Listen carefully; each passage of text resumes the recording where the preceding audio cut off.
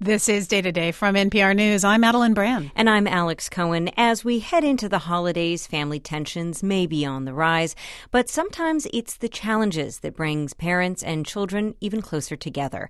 Today we share this story about a Vermont family. At the center of this family is Gregory Sharrow, who is married to another man named Bob Hooker. Gregory's mom, Marjorie, is in her 90s, and she's beginning to show symptoms of dementia. Here is their story. So, do you have a name for me? For you? Mm-hmm. No, I never used a name other than you. Mm-hmm. Do you need a name for me? No. It's been a beautiful, beautiful situation. It's seeing you, feeling you, hearing you, and all that sort of thing is a delight. Wouldn't have to be anything else.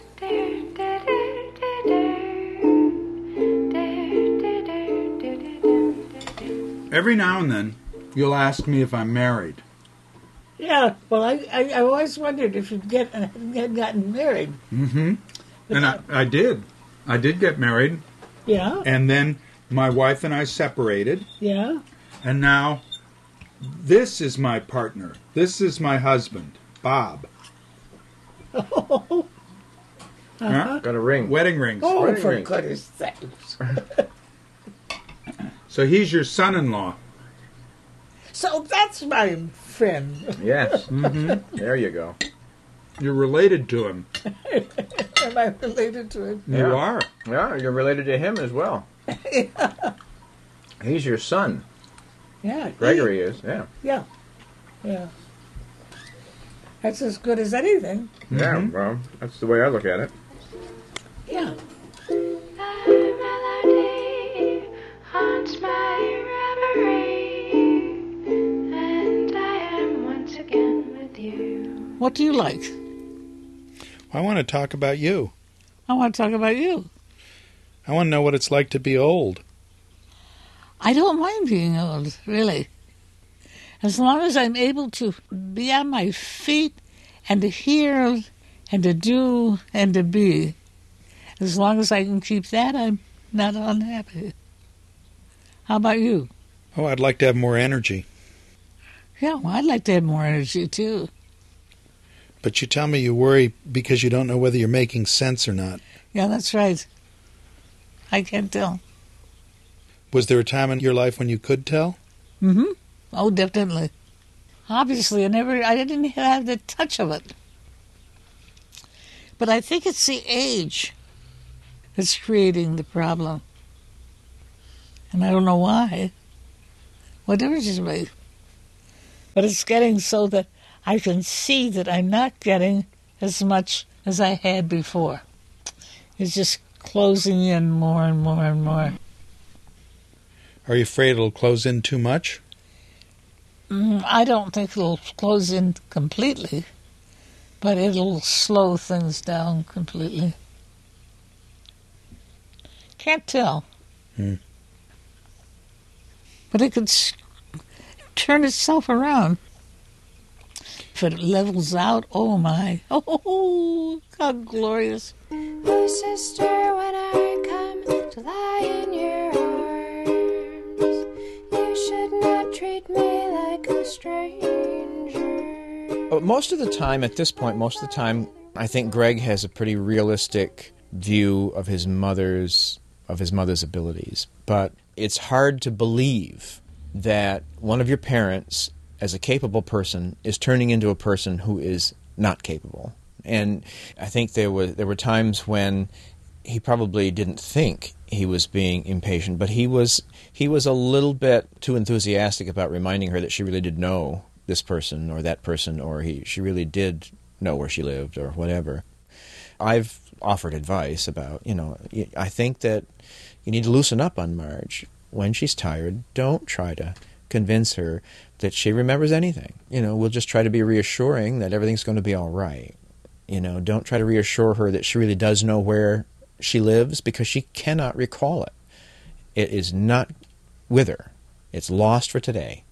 We grew up together from the cradle to the grave. We died and were reborn in What would you like to do? Me? Would you like to go on and on? Would you like to get married? Would you like to... I am married. You married now? Who? Bob. Oh, Bob. I forgot about that. I forget that men and women are changing things. Mm-hmm. You may not see me tomorrow.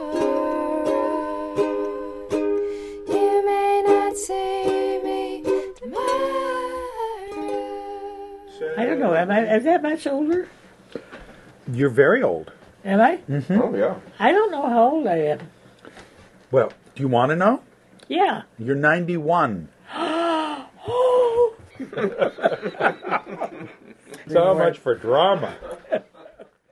For about a year now, she has started telling me that she loves me, and she's starting telling Greg that she loves him. And it occurred to me when she started doing this that was a little unusual, so I asked Greg, and he said she's never said I love you in his entire life. That's new for her, and I think it's a wonderful way to progress at the end of your life. If you got to make a change at the end of your life, learning how to say I love you is a damn good place to be. You're going to drop me off out here Yeah, at your place. at my place? Yeah. Oh, at home? Yeah. Oh, Yeah. yeah. That isn't too bad, isn't it? Well, I hope not. No. You could come to my house, but it isn't there. I don't have a house. Well, your apartment is where we're going to take you. Oh, to my apartment? Yeah. Was there an apartment there? Yeah. Huh, I didn't know that. Yeah, that's where you live. Now? Yeah. When I get there? Yeah. And I'll be living in that? Yeah. I'll be darned. Okay. I'll probably live till 90. You're 91. I'm 91? Holy mackerel. You'll have to put me to bed. Well, that's where we're headed next. Yeah, you can put me in the bed and throw the dirt on me. Well, not the dirt, dear, just the blanket. Well, I love the whole thing. Oh, good. And I love you, and I love... But there's not very many people that I do love. So I'm lucky. Yeah. Well, I liked you when I hardly knew you. Oh, good.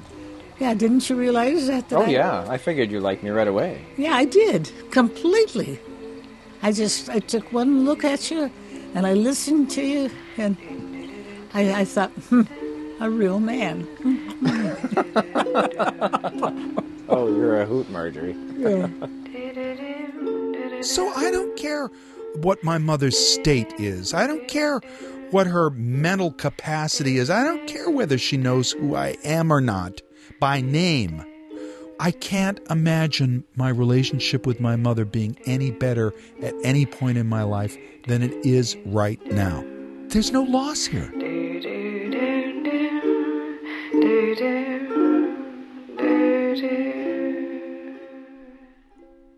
That story, called After the Forgetting, was produced by Erica Heilman and came to us from the NPR series Hearing Voices.